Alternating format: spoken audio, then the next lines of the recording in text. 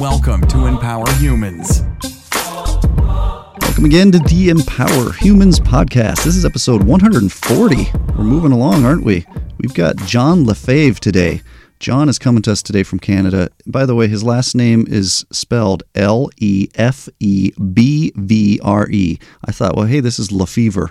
I've seen that before in America, at least. At least we pronounce things a little odd sometimes, but you know, coming from Canada, we get a little bit more towards the French pronunciation, Lefebvre. So John's coming to us with incredible story. I read his story and I was like, you know what? We got to get this guy on the podcast. He's got rags to riches to prison briefly and a few other things story that is just fascinating and such a positive outlook both for him, his life, and his family and humanity at large. And I'm not even going to try to do it justice here in our intro, but listen to our interview. He was worth several $100 million and had all kinds of, we talk about all this stuff, all kinds of extravagant living and things going on around 15 to 20 years ago. And a lot of things have happened since then, but a lot of great perspective and stories. Before we jump into that interview, I just want to remind you, as always, you are absolutely priceless and you're never alone. What do we mean by that? Well, being priceless means without price. You're above the monetary systems of this world. You're above all the so-called riches and nonsense. The riches are found in you.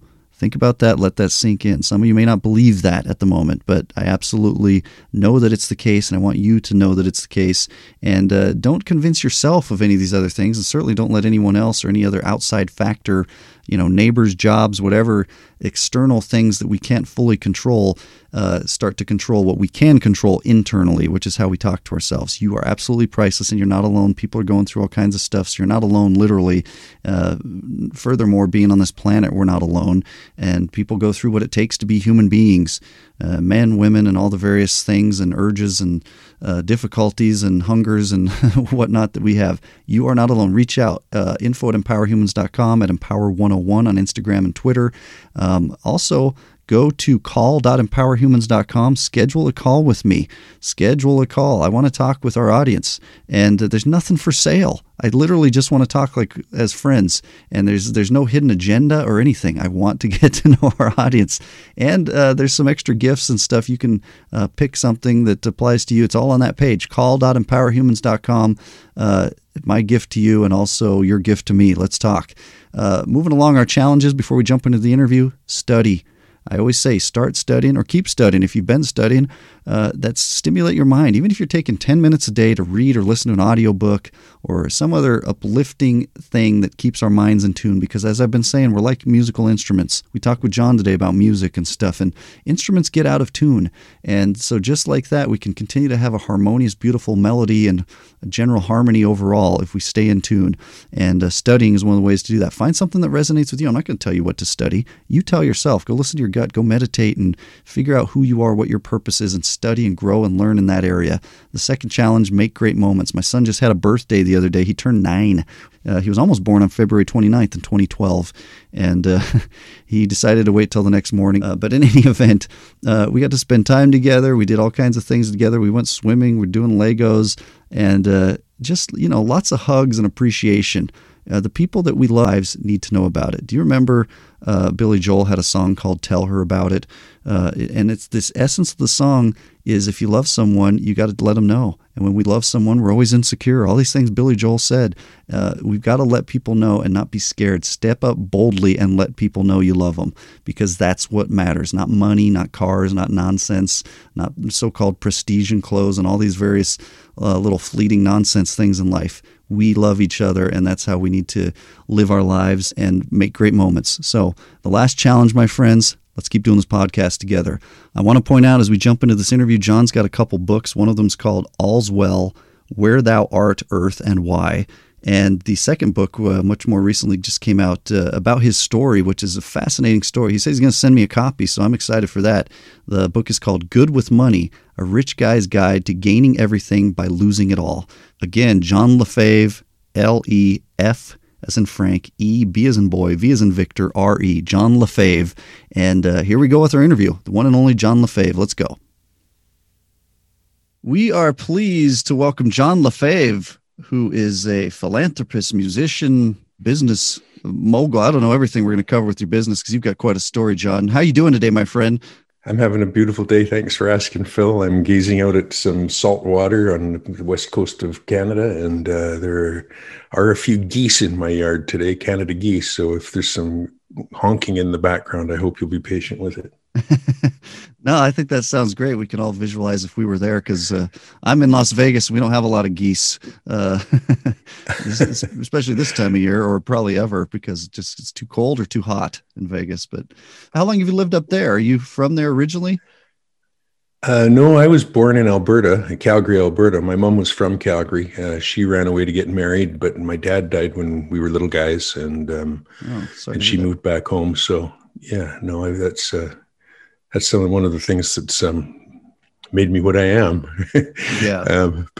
Yeah, we lived in Calgary since 1955. So when I was around three or four, and then I moved to Costa Rica in around 2000 on the online Gambit, and then retired. We retired from that in around 2004 to Salt Spring Island, which is an island in the Pacific Ocean, west of Vancouver, but east of Vancouver Island. So in what we call Georgia Strait, which is quite a large body of water, but without surf in it. Yeah. Well, I can hear the Canada in your voice, and I like it. We've had a few great Canadians on the podcast. Just great people in Canada. Yeah. And Aboot and all that stuff that you guys share with us. So we've got a lot of great comedians come to America and all kinds of great stuff. So thanks to our neighbors in the north, of which you are one. It's been a wonderful thing growing up next to such a forthright neighbor. We were talking before we started about how we Americans just pronounce, because you have kind of a unique name. It's a French, as Canadians go, you've got this, which I would pronounce Lefevre, but you said it's Lefebvre, and the French would say Lefebvre or something like. I took some French in Rosetta Stone and stuff, but anyway, we Americans got to work on some of that. Well, don't we all? Yeah, and I want to cover all kinds of stuff because your story. I read your story and I was like, wow, this is fascinating as heck, because you had quite the roller coaster ride on all fronts, from music to, of course, writing. You've also had a massive kind of business roller coaster that is just fascinating. And I, for one, have been an entrepreneur most of my adult life. I've never been rolling the hundreds of millions of dollars. And so I want to cover all that kind of stuff. And I think our audience will find it quite interesting. But where do you want to start with your story? Like, how far back do you want to go? You said you lost your dad when you were a kid, which I'm so sorry to hear that. And I think you mentioned siblings. You have siblings as well? Yep, I do. I've got an older sister and a younger brother. They both live in Calgary still. They come to see me whenever I let them. We're situated very nicely here on the southwest coast of Canada. It's very like Seattle, to people in Las Vegas that doesn't seem that I'm going to say subtropical, but in Calgary, when you see 30 below in the wintertime, what we have here in December is very appealing. Yeah, but no, I have an older sister and a younger brother, Anne and Ted, and my mother raised the three of us on her own. My father was a soldier, and he got trapped in a blizzard in eastern Canada. We call it the Maritime Provinces. You call them New England on your side of the border. And he was asphyxiated. The fellow in front left his motor running, and just the way the winds were going, that carbon monoxide came in, and it was a tragedy. And my mom brought us home to Calgary and raised us on her own. And wow, she was a ticket agent at Western Airlines in the old days, and then she decided to go to university, and she became a teacher when I was in about grade 4 or 5. And then she continued on to study counseling, got a master's degree from Gonzaga in Spokane, and ended her career a guidance counselor in the high school system in Calgary. So she did a great job, and I'm very, very proud of the work she did. She exposed us to music when we were young, which was very, very beautiful. My first concert was a Pete Seeger concert in around 1962, maybe, or something like that. So we saw it all. Yeah. We saw it all. I was just on my phone yesterday with a friend of mine, Fred Monk from Calgary, who, when I was about 12, Fred's big brother's a guy named Alan Monk, and he sang for 20 years at the Met in New York, and he sang for about 7 years for San Francisco. His last gig before he left Calgary was the Calgary Theatre Singers, and they sang Pagliacci, which is that great opera about the clown with the broken heart. Mm-hmm. And they needed children. And so Fred brought me in to sing an opera when I was about 12 years old. And that was an amazing thing. Wow. So I had music. My mom and other things brought music to me very early. Yeah. I never was...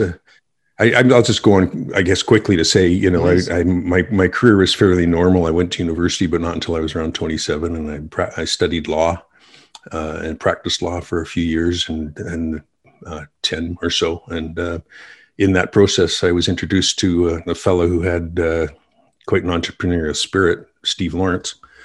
And he came up with the idea of that, you know, if this was it around, I'm going to say 1998, 99 or so. And he recognized that people were gambling online. Mm-hmm. And I thought, you know, if somebody brought some reliability and some security to the money transfer side of online gambling, that might make a good little business model.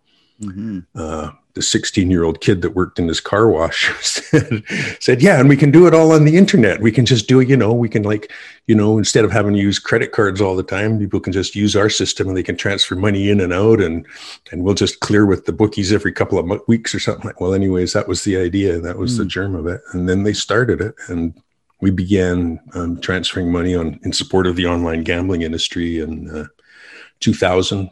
Went public on the AIM board of the London Stock Exchange in 2003, achieved a market cap of around $2 billion. And I owned about 27% of that. Yeah. And then in June of around 2007, I think, Uncle Sam showed up at the door of one of my two houses on Malibu Beach and put up his hand and said, you must come to the door immediately. And a lot changed that day, including my net worth. Mm-hmm. And then wow. I was charged. They threatened 3 offenses that were 20 years each: conspiracy, money laundering, and racketeering were the 3. But after about a year's negotiation, I pled guilty to a lesser offense, the promotion of illegal gambling, and wound up serving 45 days in prison in the facility in New York where they keep El Chapo and where Jeffrey Epstein came to his end. Yes. People say he committed suicide, but other people aren't so sure. Right. So I have some experience in there that's quite wonderful. Wow. And now retired to the west coast of Canada, and I still do some work for the David Suzuki Foundation. David isn't that well known on your side of the border, but he's a very well-known environmentalist, and guys like Jim Henson and Al Gore and that know him very well. And I work for his foundation and for his institute. In that line, we did some great stuff. We started a blog in around 2005 called Desmog Blog. That's what the American one is called. Mm-hmm. There's a series of 5 of those blogs now around the world, but they in 2012, I think we got Desmog Blog got one of the 10 best blogs in America in Time magazine.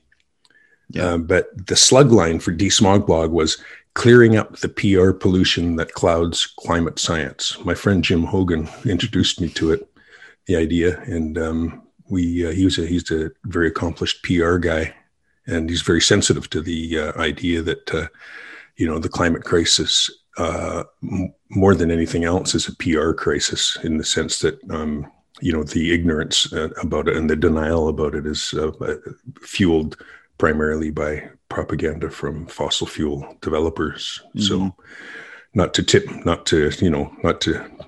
my hand too quickly here, but I've spent a good deal of my career putting up my hand to as we say, depant the fossil fuel guys. So yeah. Phil, why don't I stop there? That's quite a broad-ranging little thing. Yeah, I don't want to go on forever here, but I'm going to... we forgot the music part. Well, no, you touched on music early on, and then there's some music in between that sure. Let's get back to music in a little bit if we can. And sure. And I appreciate you explaining all that. It's quite the roller coaster. You maintain a calm composure going through it, but there must have been a lot of ups and downs emotionally and so on. Especially, let's focus in on the business stuff for a second, if you don't mind. Sure. Because so we built this business, and as a guy living in Vegas, the gambling and all that's all around where I live. Not as much these days with the COVID nonsense, but it's kind of an interesting business model that you talked about, where you built this thing up, and it's to facilitate money transfers. And so Uncle Sam decides, okay, this isn't kosher because gambling's illegal in most places. And so all these people, whether they're in Wisconsin or all the other places, are gambling. Was that kind of the premise of how we got into trouble? Just because gambling's illegal in so many places, and then... Well, it's legal in more places than it's illegal, but it's definitely illegal in most of the United States, unless you happen to be a government. And if you're a government, then it changes from here come the float planes. Sorry. No worries. It changes from a pernicious vice in individuals to good tax policy if you're a government.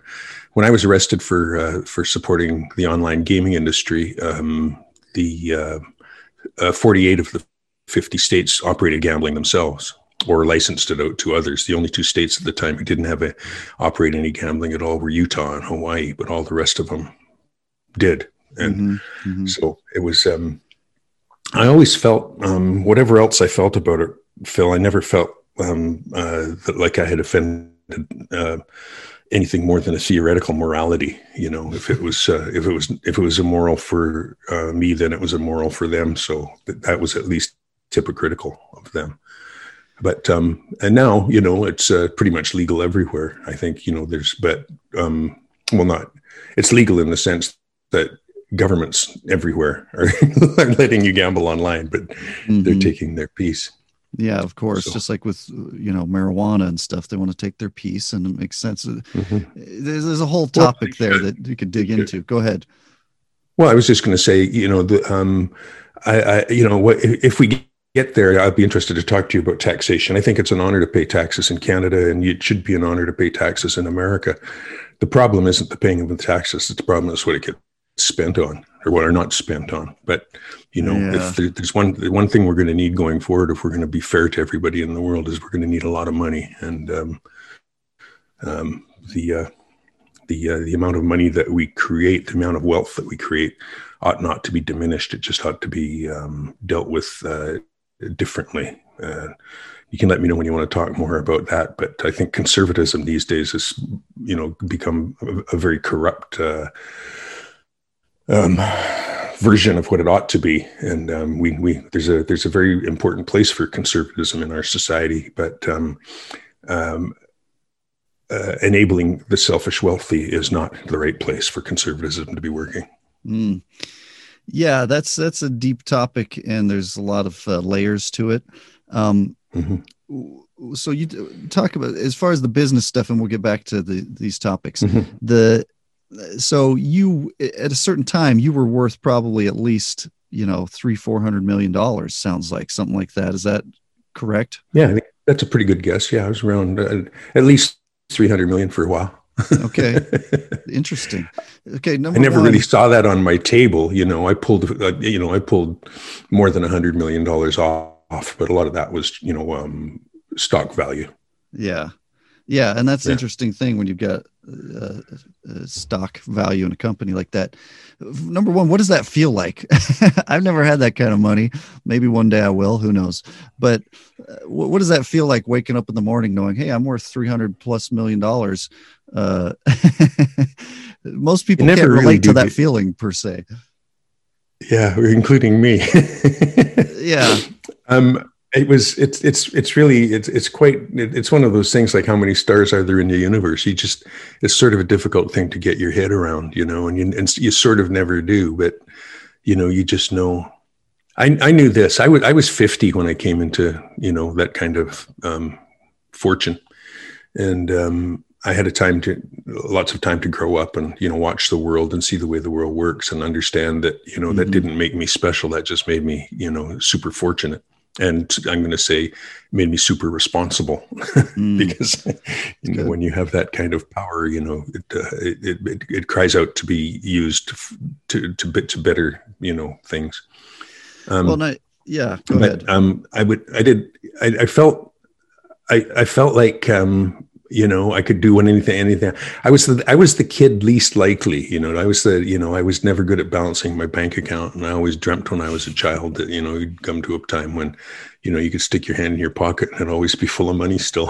And then that happened to me. And so, for a while, I'd go around and, buy cars because I liked the look of them. And I bought houses on Malibu Beach because one wasn't enough. I wanted, another. And, but I did other things too that were, sort of in my mind kind of balanced that off. I devoted $5 million to Dalai Lama. I met him 3 or 4 times. I had a private audience with him. He invited me to bring whoever I wanted. So I brought my mom. Wow. And we had 20 minutes with His Holiness in Vancouver. And wow. I was the founding funder of the Dalai Lama Center for Peace and Education in Vancouver. He doesn't lend his name to much, but he let us do that in Vancouver. I gave several millions of dollars to the Suzuki Foundation, and so I helped hundreds of people, just passing cash around, and giving people who couldn't get mortgages, and I was. All of my financial advisors tell me I was overly generous, but I think I was just, generous, merely generous. It's in the eye of the beholder. So go ahead. I tried my best to not let it go to my head, and I don't think I succeeded completely, but I did. I did some very extravagant things. I had my own jet, and we could. One morning, for instance, I woke up and I phoned my pilot Dale. I said my daughter was at Trinity University in Dublin, and I said, "Can we go to Dublin this afternoon?" And he said, "I'll file the flight plan." And then that evening, I was flying through above the Arctic Circle, above Iceland, in the middle of the Aurora Borealis on my way to Ireland to see my daughter on a spur of the moment. So those sorts of things were available to me, and I did take full advantage, and in my defense, I let my friends use my plane too, not like Tiger Woods, who said famously, "That's why they call them private jets. They're private."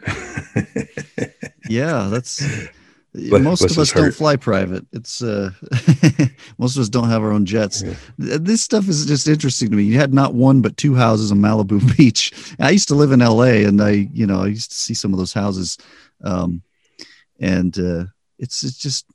it's the kind of world and the amount of money that most folks dream of and don't obtain. A lot of folks play the lottery, thinking. Plus, you were in the gambling world. That's kind of the name of the game. Is we're just trying to win money. Everyone's wanting to get money.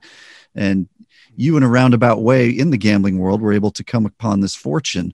And what other, you talk about the Dalai Lama. By the way, put a good word in. We'd love to get him on the podcast. But I'll see what I can do. Yeah. I'm half playing. But anyway, yeah, me too. What other kind of extravagances did we indulge during this time? Because you touched on some things. Was there any other kind of things that your younger or poorer self might kind of look on like, wow, that was kind of nutty? Anything else that we're missing? We see a lot of this in Vegas. People come high rollers and do all kinds of crazy stuff here in Las Vegas. But anything more on that topic? Well, I don't spend too much time with that part of my life, but there were some things that I did that were pretty astonishing. I flew from, your way around Los Angeles. I flew from Burbank to Santa Monica one day. It took about 4.5 minutes. That's hilarious. I had to, my record producer, Brian Ahern, who was, a husband for a long time to Emmylou Harris, incidentally. Yeah.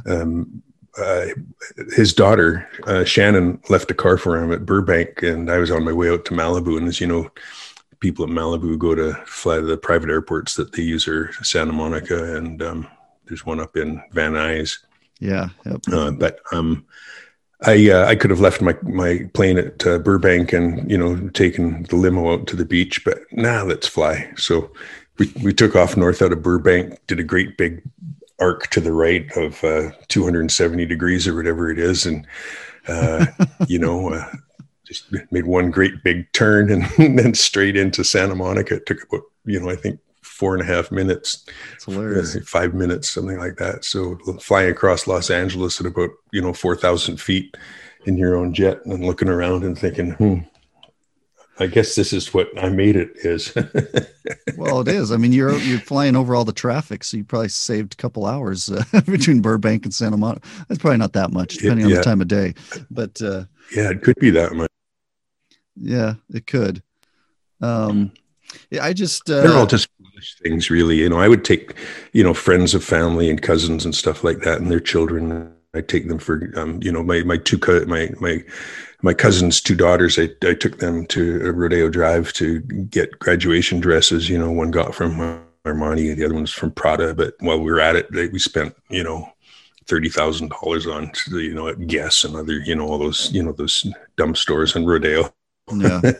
And what happens to you, Phil, is that pretty soon the rush of spending money is really a bore. You wind up with a closet full of clothes that still have price tags on them, and very quickly, for me anyways, the only rush that remained was giving the rush to others, right? And watching the joy, the astonishment it brought to them, and for sure. And that was an impulse I had from the beginning. But I knew that when you come into this kind of money, there's a responsibility, and the responsibility is to, well, firstly to share, but secondly, I think to do what I'm doing now, and that is to encourage other wealthy people to understand that that it's not just for them. It's not just for them. I'd like to talk about that a little bit if we get the time. But the short version of it is that when we pay our income tax, that's just working guys, because only people who have income pay taxes. There's no wealth tax, but bless Elizabeth Warren's heart, I support her completely. But what we do with those taxes is we support the institutions of democracy that make it secure for wealthy people to have their money securely. It's our banking systems and our financial systems and the security systems and communication systems and all of those things. And they get their hundreds and hundreds and millions and billions of dollars taken care of perfectly well for no fee. And that's just not right. If we had like Elizabeth Warren's plan to tax wealth at 2%, I'm not sure if her numbers are the ones that I would start with or end with either. But, just for example, her 2% on people over 50 on money on estates over $50 million, that'd be enough for everybody in America to have health care, child care, elder care, access to justice through law care, call it, or whatever, all the education, all of the things that you and I take for granted in our day-to-day life as entitlements, but that so many of us simply can't afford. How often can we turn to the courts for justice, in our society? Well, if you don't have $400 an hour to pay a lawyer, you simply can't. And that's not the way things should be. In a country like America, everybody should be able to have the judge hear their complaint. And so anyways, that's the Yeah. short version of it. We can go on about that all day, but I know a thing or two about being wealthy, and Sure, of course. these guys don't fool me. And I'm not. And I think it's time. It's the levers of democratic power in the Western world, and particularly in America. There's a thumb on the scales of democratic power, the thumb of the selfish wealthy, and we're in a situation now in America where we're very, very close to being able to end that forever. To make it fair again, to make every vote count the same.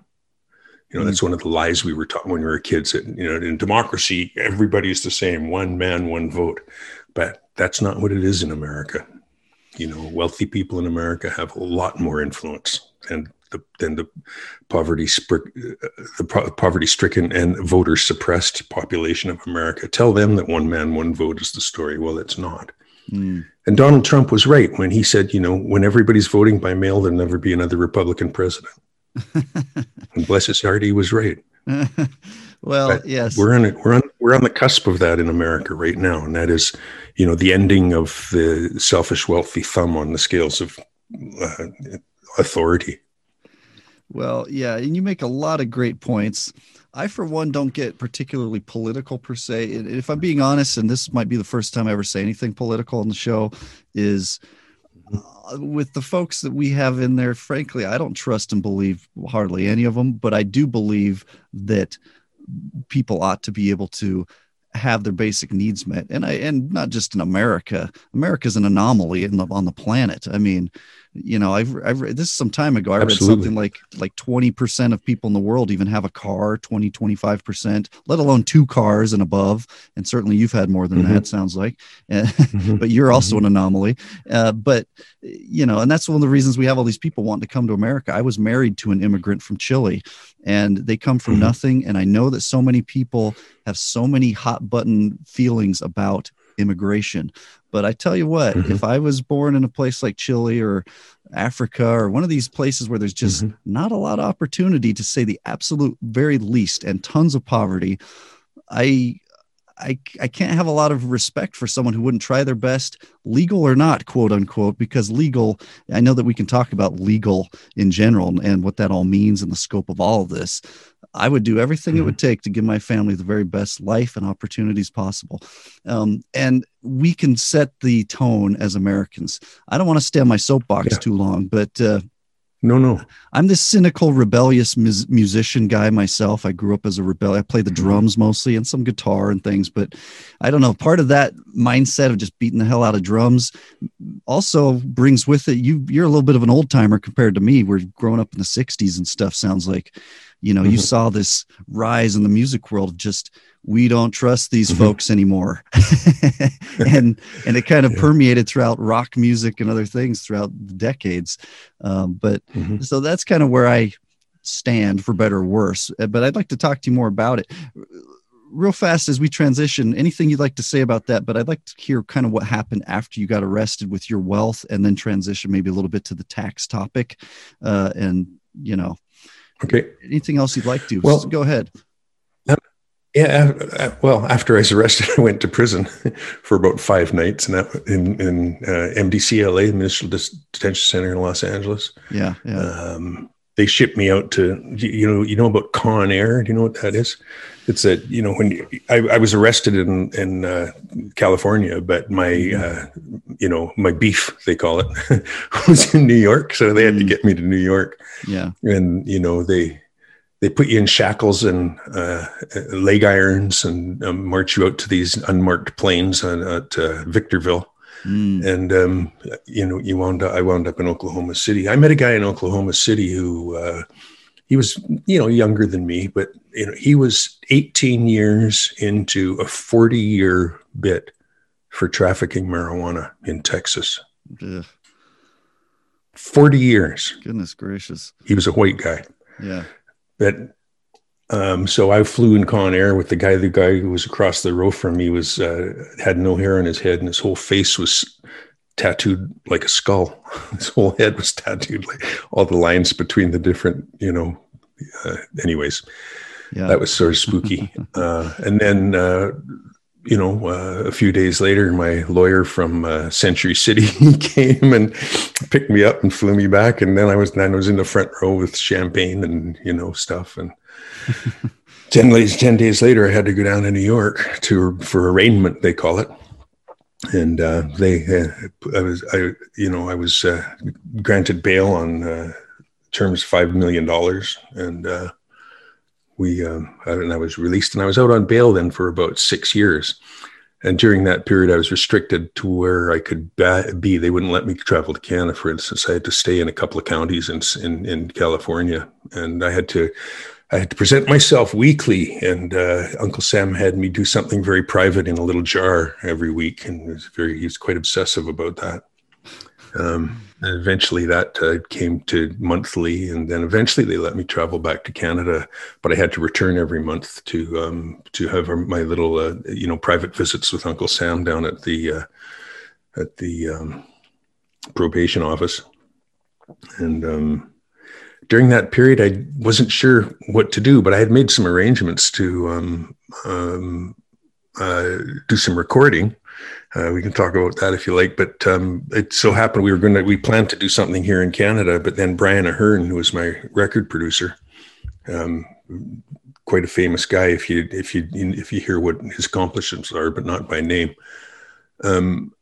said, well, you could be out on bail in worse places than Los Angeles if you want to make a record. Yeah, for sure. And so he took me to T-Bone Burnett's place in Brentwood, and T-Bone made us coffee.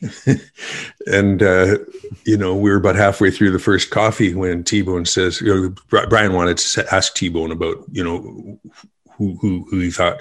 Brian knows his way around Nashville a lot more. He knew his way around Los Angeles by then. He knew, he had known Los Angeles 30 years before, but by this time he was pretty ensconced in Nashville. Mm-hmm. T-Bone says, well, we should start with Jim Keltner. If you can get Jim Keltner on the drums, I don't need to tell you who Jim Keltner is, but if we can get Jim on the drums, all the rest of the cards will fall just right now. So anyway, I tell people that, if you were, Tom Petty, Bob Dylan, Jeff Lynne, George Harrison, and Roy Orbison, you had a band called the Traveling Wilburys, you could probably hire just about any drummer you wanted, right? Probably. Well, they hired Jim Keltner. Yeah. So we were halfway through the first coffee at T-Bone's place, and Brian had Jim Keltner on the phone. He says, I got some time in June, Brian. And so Brian booked 3 weeks at Village Recorder in West LA. Mm-hmm. And by the time we finished coffee at T-Bone's, we had 5 or 6 really, really great players had agreed to try to get there. And so that's amazing. And then that was it. And then so you asked me what I did after I was arrested, but before it all wrapped up.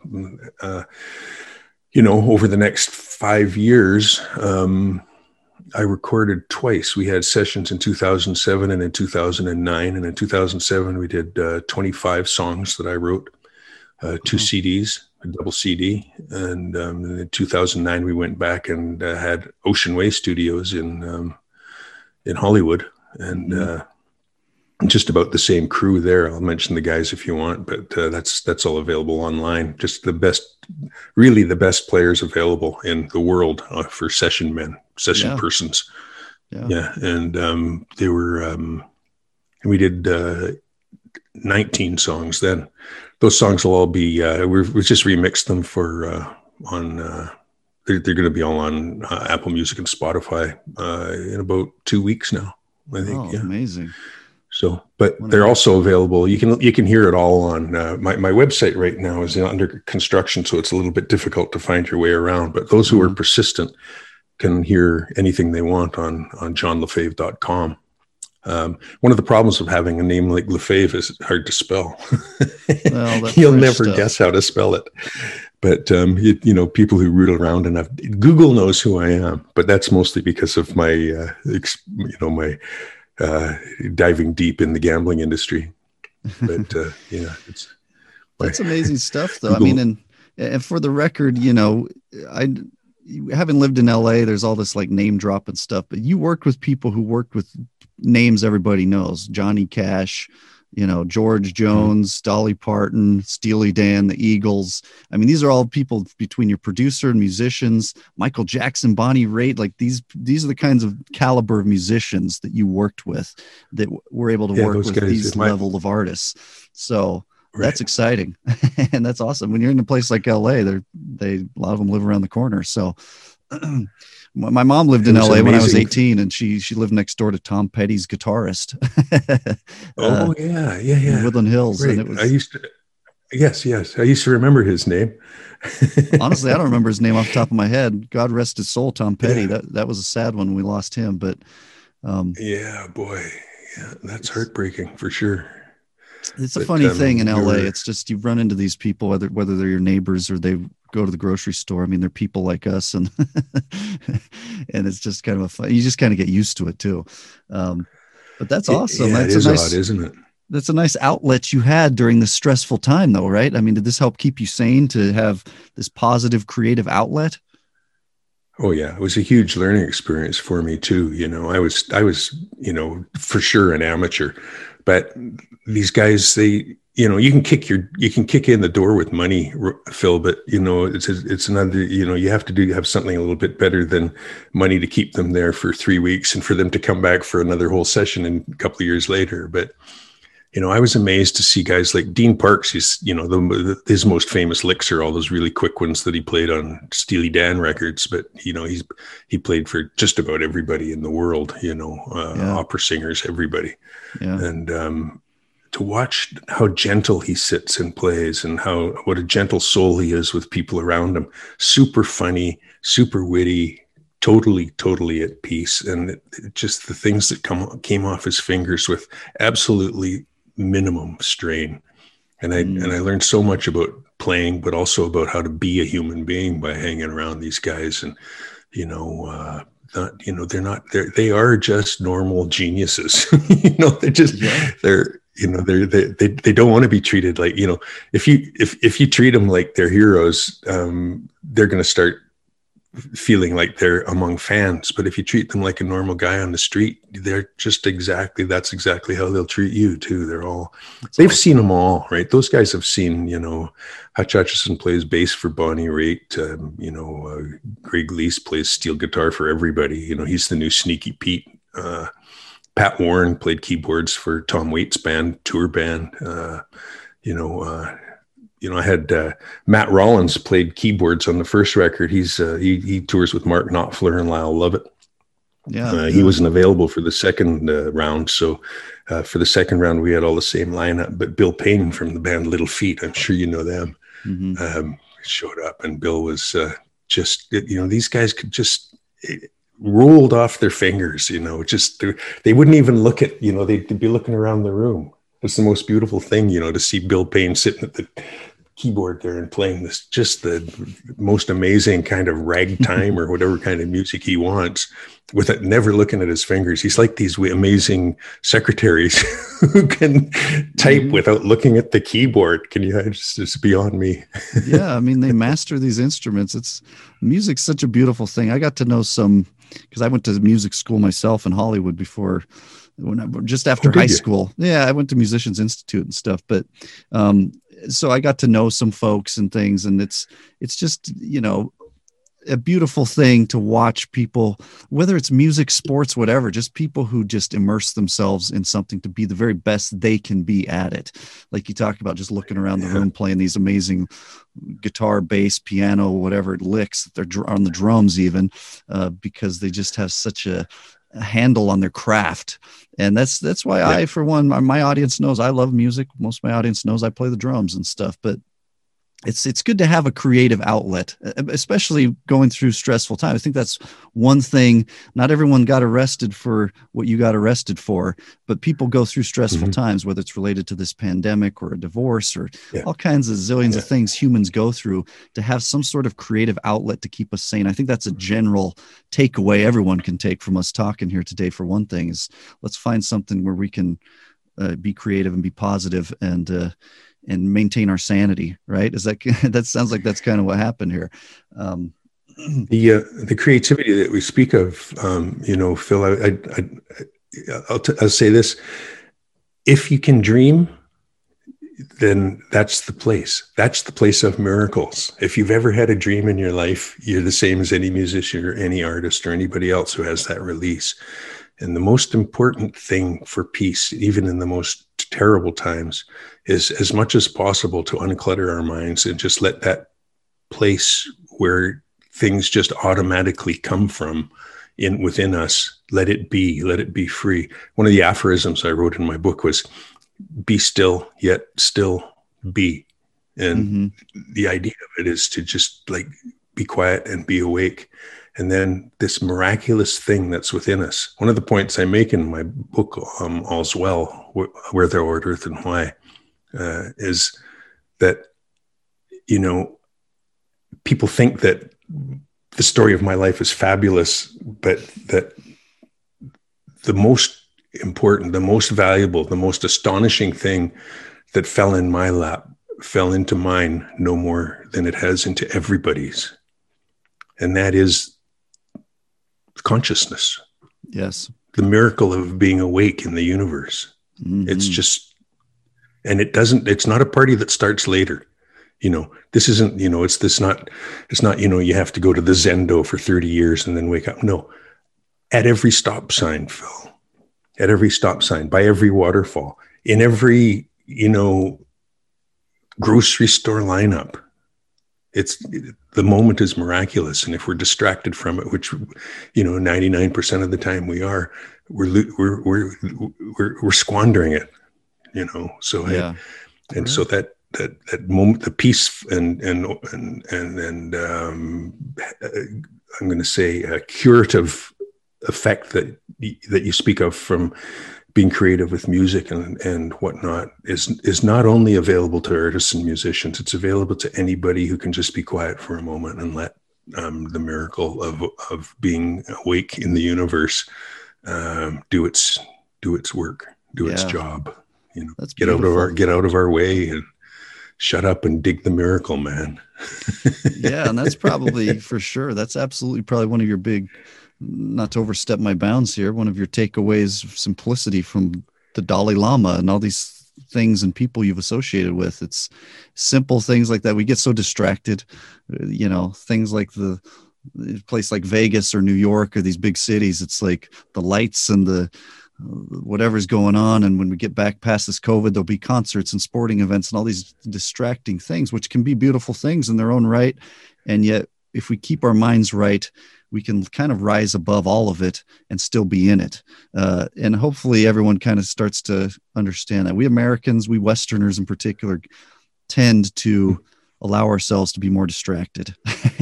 And so I like that takeaway. I do want to, in the interest of time, anything else you want to say, you can touch on and go back to, but I do want to talk about the helping others and that whole topic, everything from taxation to just lifting humanity. Some are less fortunate than others. What are your thoughts on that, and anything else you'd still like to touch on? What do you want to say on all that, John? I think that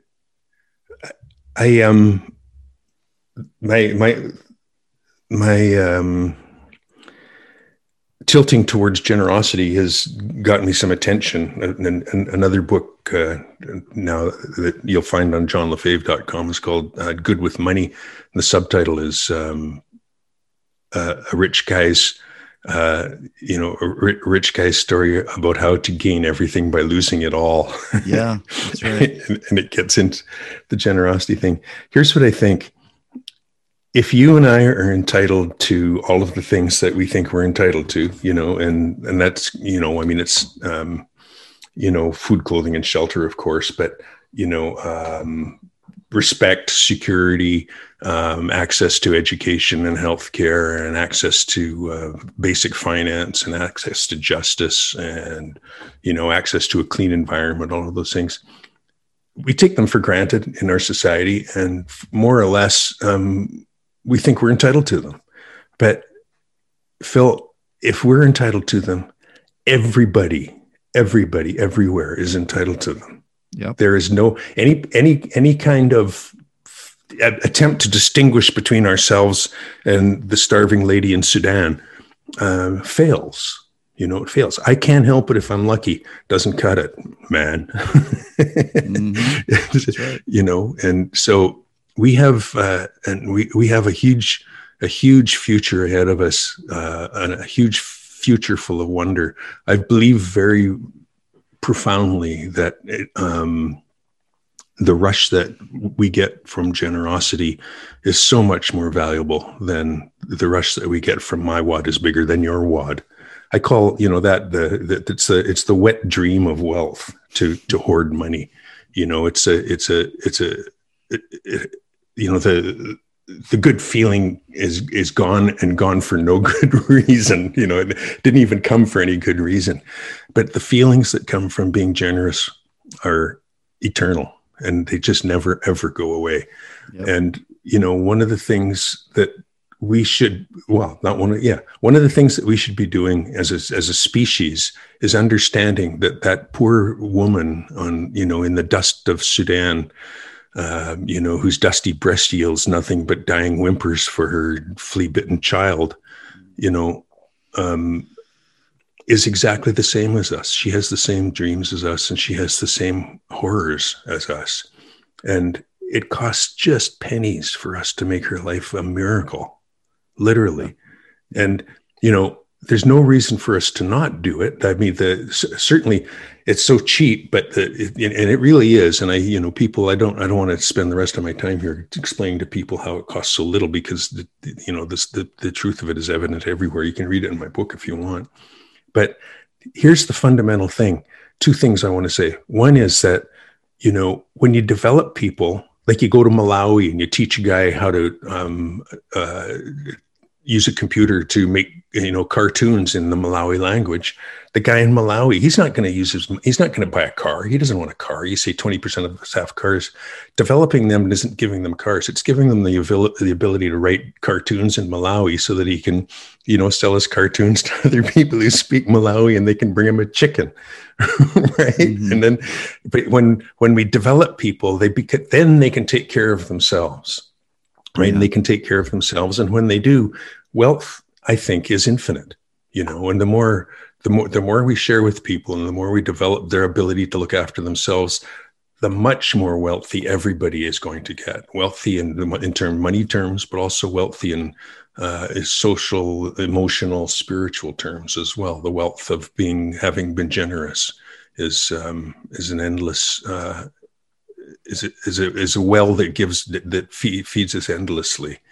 And, for sure, we can turn to that. And the other thing, that's one thing. The other thing is, when you help people, they don't bust your balls. No one likes that. Problem is, the thing that makes this difficult, and kind of like, you may say I'm a dreamer, but I'm not the only one. The thing that makes it difficult is, the only way we can accomplish that is if we handle the pricks in the world. We don't get to say, no, you get to cut off that girl's clitoris just because of whatever. You don't know. I'm sorry. You don't get to do that. And that's a difficult thing. You don't get to say, well, Robert Mugabe, he's good. He buys dams from us, so we can't, really put our foot down with him.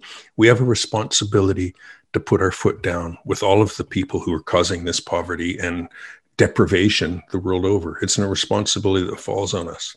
The difficult thing, there are many objections that we use for excuses to not go there, but one of the very complex ones is sovereignty. Jurisdiction. How come the Lone Ranger never crossed the border, and how come he never stormed through the river chasing the hombres?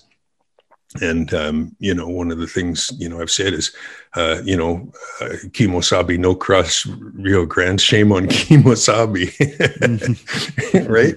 And yes. And just because, and here's an important point I need to make, Phil. Just because in the past we've crossed the Rio Grande for wrong reasons, that doesn't excuse us from our responsibility for crossing the Rio Grande for the right reasons. Yes, we should be going into Arabia and offering solace to young girls who are about to get mutilated. Yeah. We should, and and saying, well, sovereignty, and we can't be stepping on MLB's toes. What's that guy's name in Saudi, MLB or something? I don't remember. But we have a responsibility to look out for the little guys. Do you remember when we were kids and good cowboys looked out for the little guys? Yeah, of course. Yeah. Well, let's sit with that for a moment. That's what we should be doing. Mm-hmm. When people talk about growth, like our society is going to, our economy is going to flounder if we don't get growth. Well, you know what? 80% of the world needs to be developed better. And that is growth. And when we develop those people and create, power systems and food development systems and medical systems and all the rest, they're going to be coming to us for our help, and they're going to be our customers. And your customer group has just increased by a factor of 5. If that's not growth, what is? 2 things are going to happen. We're going to get rich from developing them, and the population of the world is going to stop increasing. It's simple and it's glorious, and it's just unfortunately, it's going to take the wisdom of another generation to really embrace this stuff. Phil, that's my target. I want kids my granddaughter's age to look at the books I've written and say, you know what, Ida, your grandpa was pretty smart. Yeah, well, you are. That's what I'm hoping for. Well, I mean, as we talk about it, John, it's like, to me, I'll just come out and say it. I feel it as you're saying it. Us, creative musical types maybe feel things a little, I'm not going to say more than others, but it's kind of this depth. I can feel what you're saying. And I feel the responsibility both individually on me and collectively as a human species. I mean, this whole idea that has been implanted by selfish societies and governments and corporations and so on, the whole money system, that it's this us versus them approach to life, whatever that means, whether it's a racial thing or a borders thing or language thing, or these people south of the border are less, they're not. And that's, my whole school of thought is just that. It's common ground as human beings, and with emphasis on the literal common ground that we share on a tiny speck of the universe called Earth. And we can't undermine that by destroying, abusing, hurting each other, because we're only hurting ourselves in the process. And I'm just echoing what you're saying, my friend. Yeah, man. All right, we're in agreement. It's you may say we're both dreamers, but we're not the only ones either. Well, so on that topic, as we get close to kind of wrapping up here, what do you want to say? Because we talked about the taxation thing, and you mentioned a few things earlier.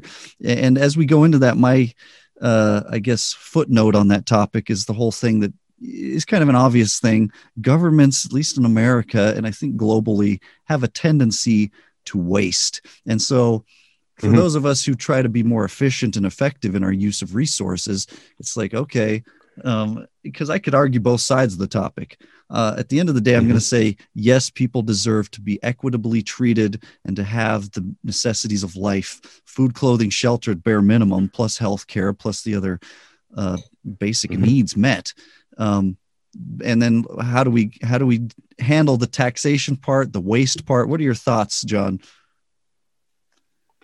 Well, I'm not sure if this waste thing is real. At least to some extent, it's not. Governments have difficult jobs to do, and if you think it's a waste to help people who are impoverished, then you're not my kind of guy. But of course, governments will waste if they're not regulated properly. If they're not. We need to have a free press that can watch what all governments are doing, and we need to, to me, the excuse about waste is,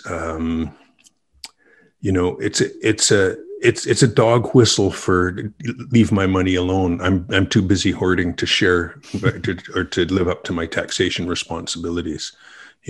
Jeff Bezos, if he, and under Elizabeth Warren, what did he make? $140 billion and, made $40 billion off of the, I love the guy. He's a nice guy, but you know what? He would not even know if he had to pay 2% a year. He'd never even know. It'd be, what was that, a mosquito? Yet That much wealth is enough to, Elizabeth Warren wants to tax everybody who's got $50 million or more in the United States and only on their money above $50 million, not below. Do you know how many people there are in the United States who have $50 million estates? 75,000. Wow. 75,000. That's 1/45th of 1%. Wow. 1/45th of 1% of Americans. And if those guys had to pay, say they only started to pay 0.5% on the 50 million, say when you got up to 200 million, you had to pay 2%. Say when you got up to $1 billion, you had to pay 3%. Phil, that's vast amounts of money. And right now we're just, hiding them in big vaults under the mountain while people are starving. And we say, well, I can't, if I give them any money, then they're just going to become reliant. No, that's exactly the opposite of what America was built upon. America was built upon, Adam Smith's idea that if we turn men, he quaintly, he called them men, but I think he meant people. If we turn people free, they know what's best to do. And people are fundamentally good. And Adam Smith thought good men will look after the less fortunate. That's the that's the fundamental idea of American democracy. Turn good people free and they'll take care of everything. Well, that's changed a lot. We've come to, so anyways, just to skip back to what we were talking about, to keep me in line here, that's the way America started, right? But where we've come to now is, if we give them $400 in COVID, then they're going to be reliant. Well, yeah, it's and that's not, if we give them $1,000 a month for the rest of their life, they're not going to be reliant. They're going to use it to look after themselves. That's the spirit that made America great. If you turn good people free, they're going to make good things happen. And that's the spirit that America was created upon. And that's the spirit it can actually get great again upon. Trust that good people will do good things when you help them. Yeah. I, for one, am a very optimistic. I believe at the core in the good nature of humanity.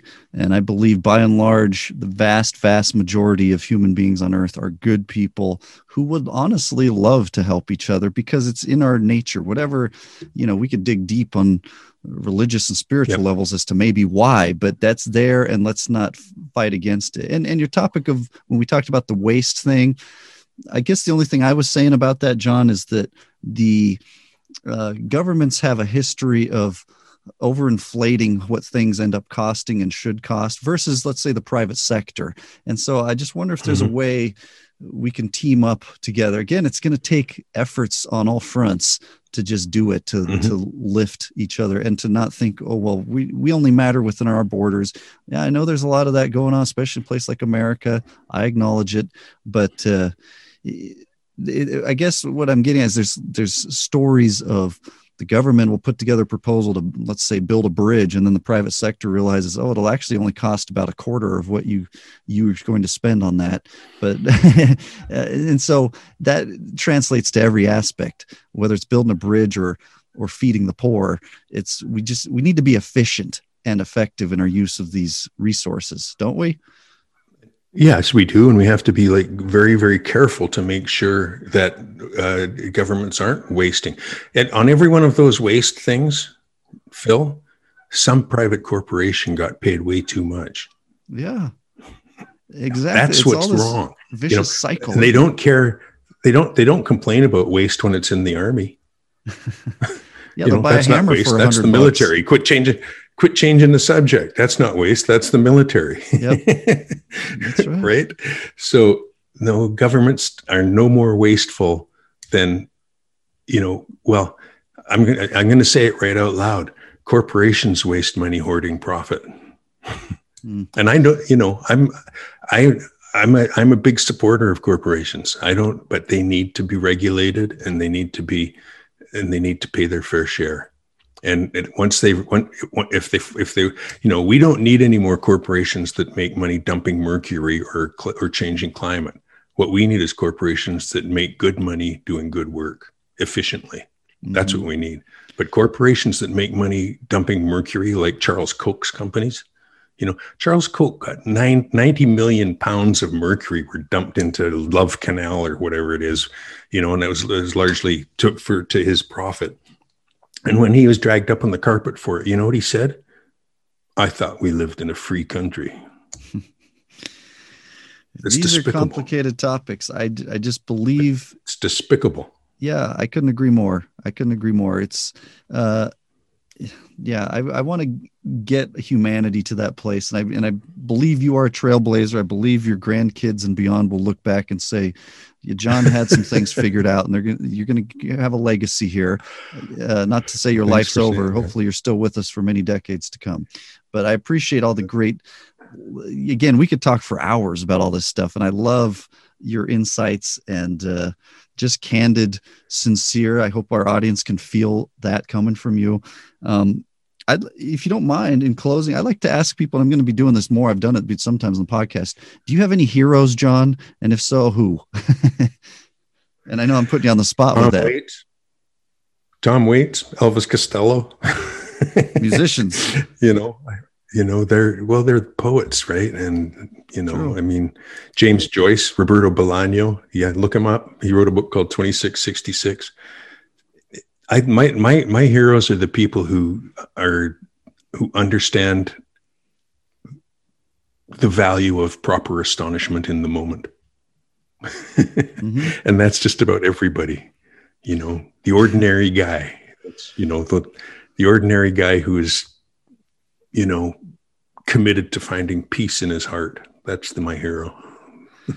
I like it. The value of finding proper astonishment in the moment and peace in their heart.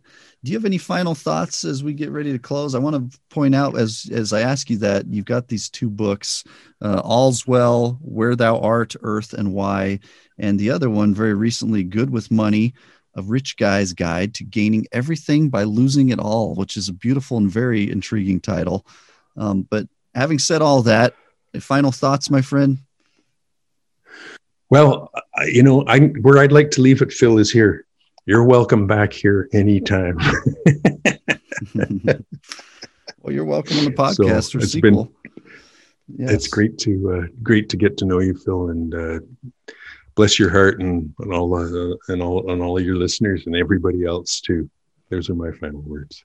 Likewise to you. Well, next time you're in Vegas, send me an email or whatever. We'll get together if you want to. But you bet I'll let you know. Thanks, Phil.